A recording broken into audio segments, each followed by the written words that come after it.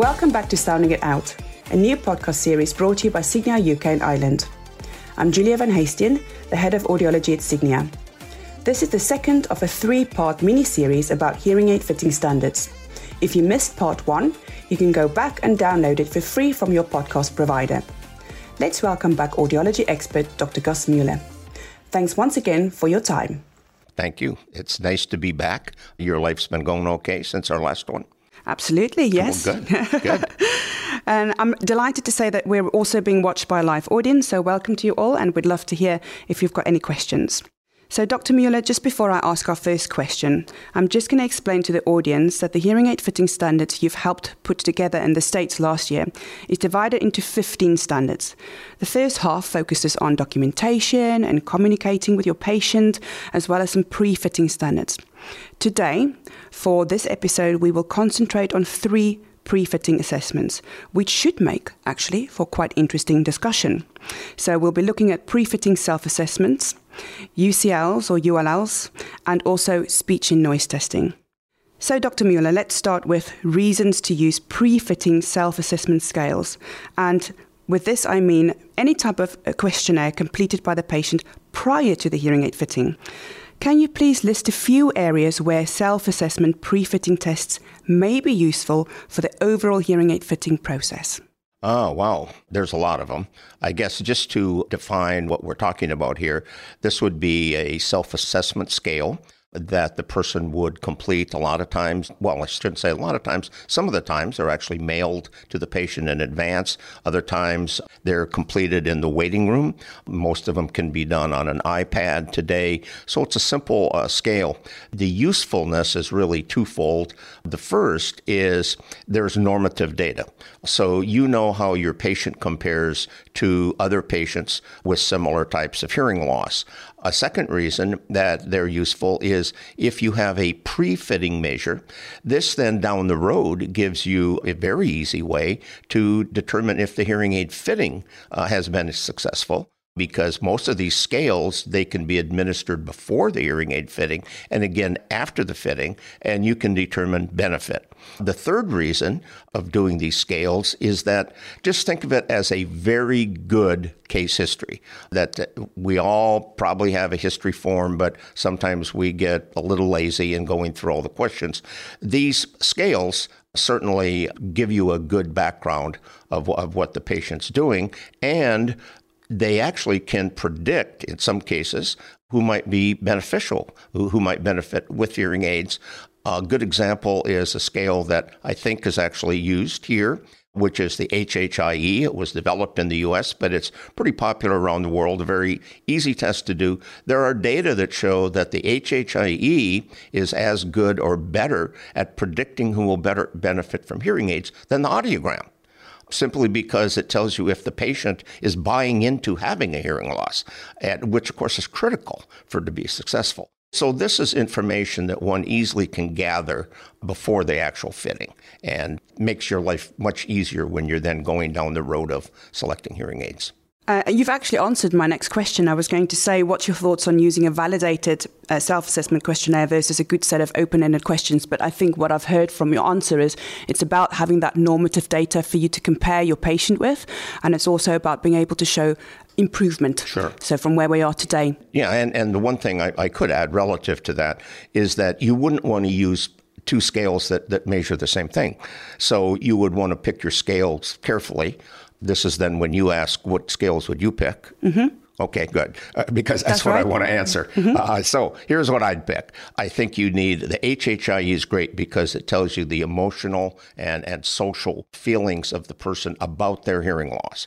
I would pick something like the AFAB, the Abbreviated Performance of Hearing Aid Benefit, because it tells you how well the person is actually doing out in the real world for listening in quiet, listening in reverberation, listening in background noise, and aversiveness to loud sounds as a second scale. And then I would pick 3. 3 is enough, I think. The third scale would be, of course, the famous COSI, Client-Oriented Scale of Improvement. Thank you. Developed by Harvey Dillon. I remember Harvey Dillon got an award in one of the journals in the U.S., it was written up that the main reason he was getting this award was for development of the Cozy, which is a blank piece of paper. So wow, that's a cool way to get an award. Harvey obviously has done tons and tons of important research, but including the Cozy. The Cozy is good because it's like a contract that you develop with the patient, and it's very personal. So the problem with some self-assessment scales is it asks questions that have nothing to do with that person, where the Cozy is designed for that person. It's a contract that you develop with that person, and the agreement is, okay, Bob, these are the 4 areas where you're having trouble. You know what I'm going to do? I'm going to help you in all 4 of those areas, and we're going to meet in a couple weeks and make sure that I'm doing my job. And so to me, that's just critical information to have before you ever get into fitting the hearing aids. And hand in hand with that information or building that picture up with your patient goes that critical thing about building rapport with your patients. Sure. And this is where you really form that relationship with them and the trust because you listen to what's important to them. And of course, Cozy Bar 2 then moves on to measuring where you were at the start of your journey to where you end up. So we've got that validated piece to the Cozy 2. Another tip that I used to use when I was in private practice is after the person filled out their Cozy, I would actually have them rate their expectations. And that gave you a good idea of where you were going with this fitting. And hopefully you could meet those expectations. Perfect. So the next focus for our episode is about a particular pre-assessment that isn't actually performed routinely. And that is frequency-specific UCLs or ULLs, uncomfortable loudness levels. So my first question about this is, what do you think are the reasons for audiologists not performing ULLs? Do you think it is fear of causing discomfort? Do you think it takes too long? Or is it perhaps this loudness variability that we see amongst individuals? So what's maybe too loud to you may not be too loud to the next person. What do you think it is? Well, for starters, what you just said at the end is actually the very reason why we should be doing it. If you go back and look at the largest study ever done on LDLs, that's the term that I'm used to using. It's all the same, ULLs, UCLs, LDLs. But the largest was Ruth Bentler, which was 508 ears. And on her data, you can look and say somebody who has a 50 dB hearing loss, which is very common at 2K, we'll say, very common when you're fitting hearing aids. Their LDLs varied in her study from around 80 to 120. Okay, so tell me you're going to predict from the audiogram, you're going to have trouble. In fact, she went back and looked at her data to see what was the probability, if you predicted, and she did then a mean and a regression analysis and a median and all that, the answer was that you would get it within 5 dB 30% of the time, meaning you would be wrong 70% of the time. Wow. To me, that's reason enough right there that I want to have those measurements. Part 2 of the answer to your question is unfortunately, I believe that people fitting hearing aids think that the manufacturer will do the job for them and set the MPO correctly. That is also, you said, why don't some people do it? I think they have a unwarranted belief that a manufacturer magically will know what the loudness discomfort level is if that patient sitting there who any given day has a range of 40 dB. That's crazy, isn't it?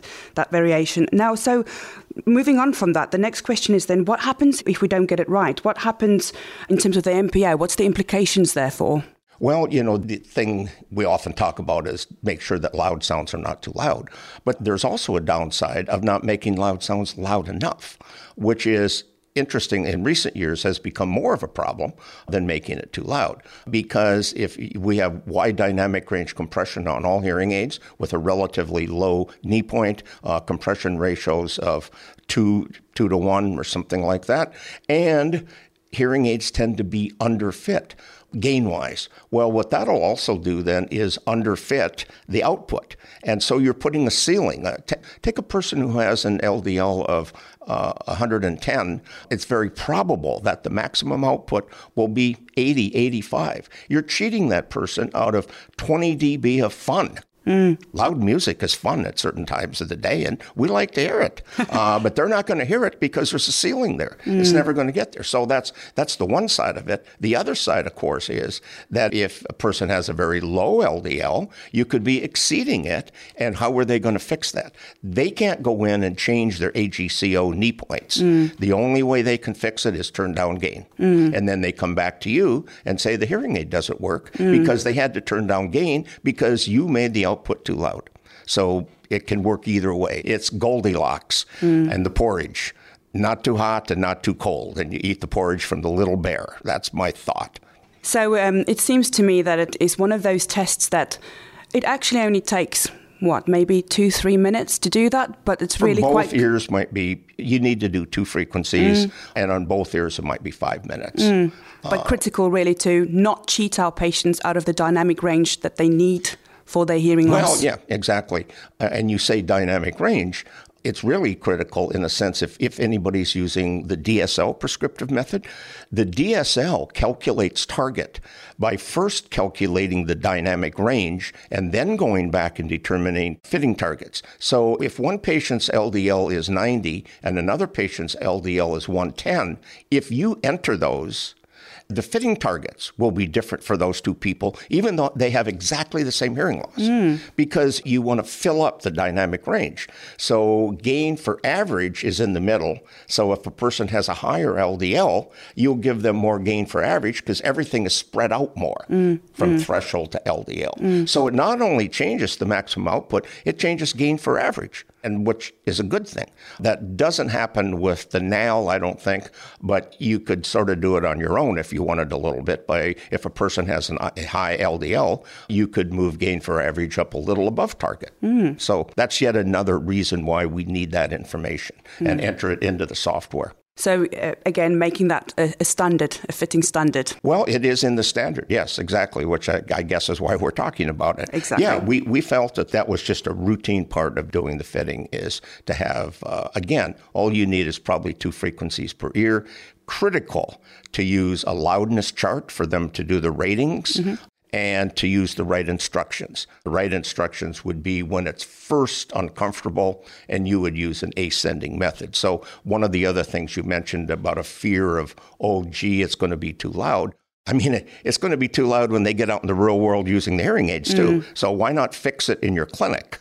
And yes, there will be one beeping tone that might be just a hair uncomfortable, but it isn't like you're going to painfully loud or anything like that. That's a non-issue, I think. Yeah, exactly. So you do it very gradually and you do it with the right instructions. And therefore, as you say, it's only going to be for a tiny bit in the clinic, but you make the right setup or you do the right setup for the hearing aid as a consequence. Okay, so the next question is about speech recognition and noise. Now, it is best practice, it's within the standards, but we still don't see these done routinely. However, there are several reasons why these tests are important, and that's besides the obvious fact that speech recognition in quiet is a very poor predictor of a patient's performance in noise. Could you please talk our audience through some of the reasons why performing speech recognition in noise is essential, is a standard?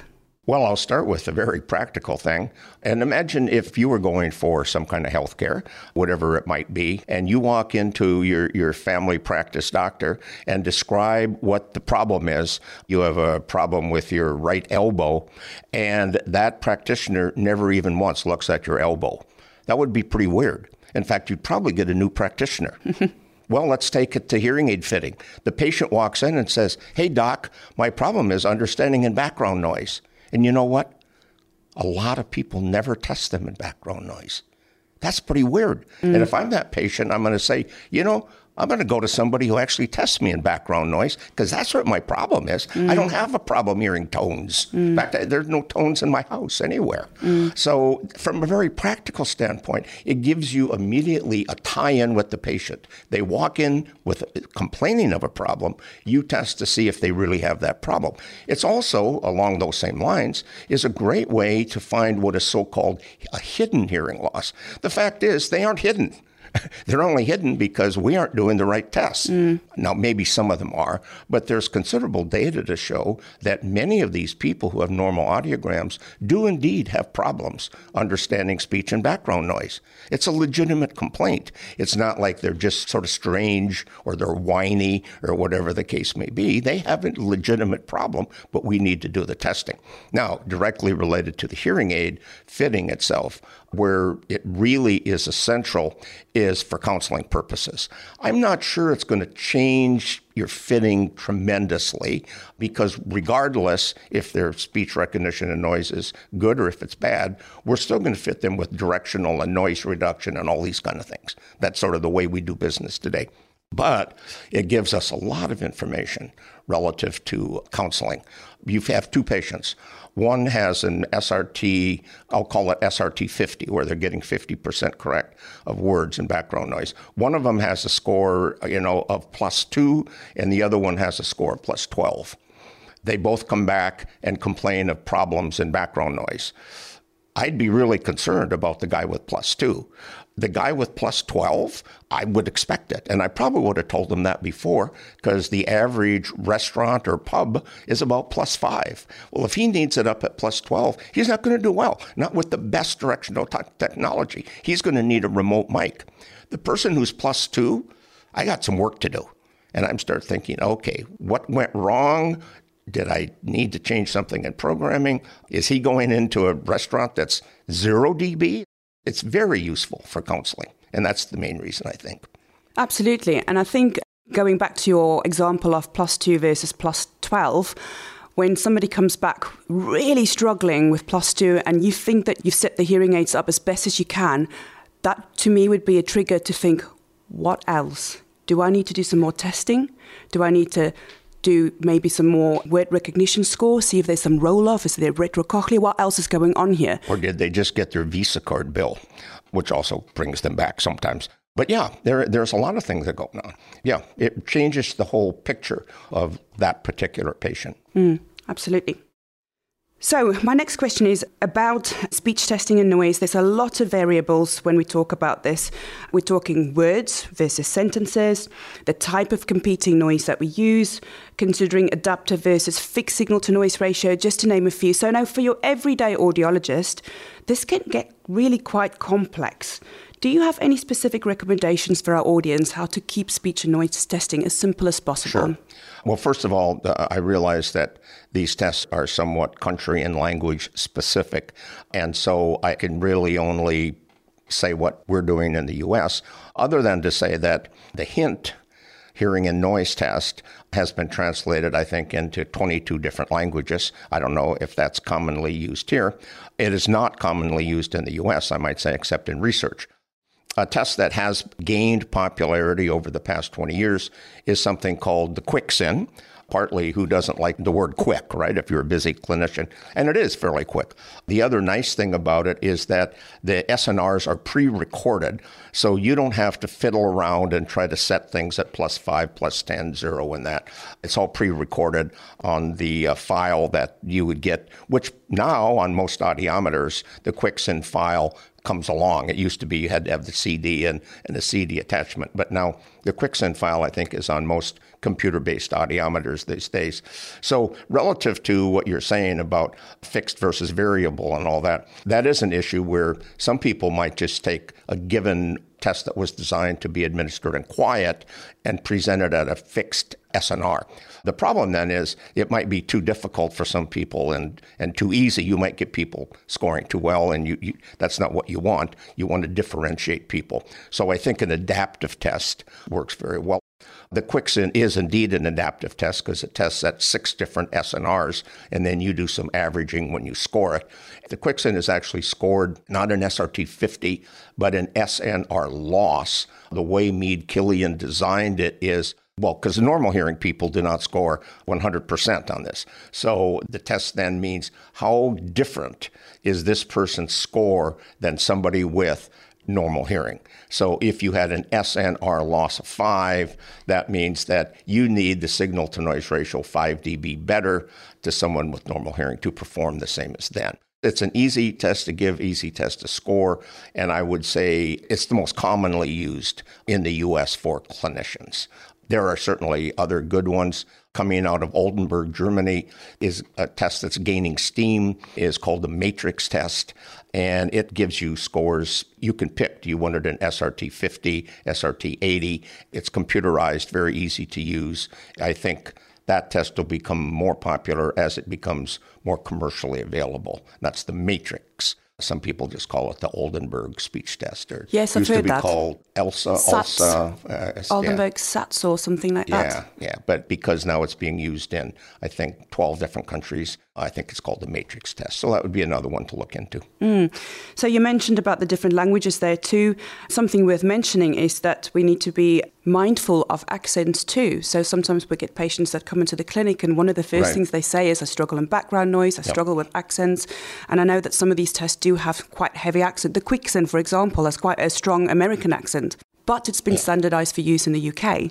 So going back to the basics, isn't it? Counsel your patients about what to expect. Yeah, and I don't follow that literature a lot, but I mean, it wouldn't be that hard to norm the Quicksand on different types of English. You're right. It could be that scores SNR loss of 4 here might not be as bad as an SNR loss of 4 in the U.S. I don't know. I haven't really looked at that, but that's always a concern. Yeah. And I think it's just about that point that you made about standardization. As long as we know that it's been standardized for our population, which it has been, it's a very easy, quick, as you said, to use test. So my next question is, you talked about a few there. You talked about the Quicksand, you talked about the Hint, the Oldenburg. Have we got any evidence on how closely the results of all of these different speech and noise tests correlate? So meaning, can we be confident in the accuracy with whichever test we use? Do they correlate at all? Well, they do turn out fairly similar, and there has been some limited studies. I recall Rich Wilson from the U.S., he has a test that he developed called the Words and Noise, the WIN. He compared the Hint to the Quicksand to the WIN. Same people took all three tests. And as you would guess, if you do poorly in one, you'll do poorly in the other.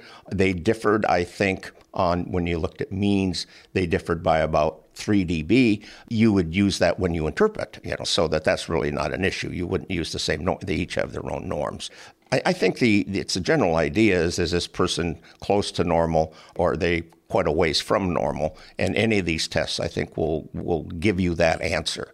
It's just the act of doing them was where the problem lies. Great. That's really good to hear.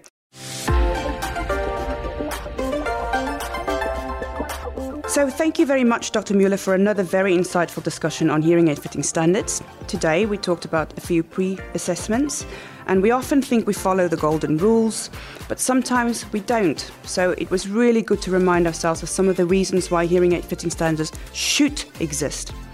We'd love to start a conversation on this, so if you have any comments to share, get in touch via the links on the episode page.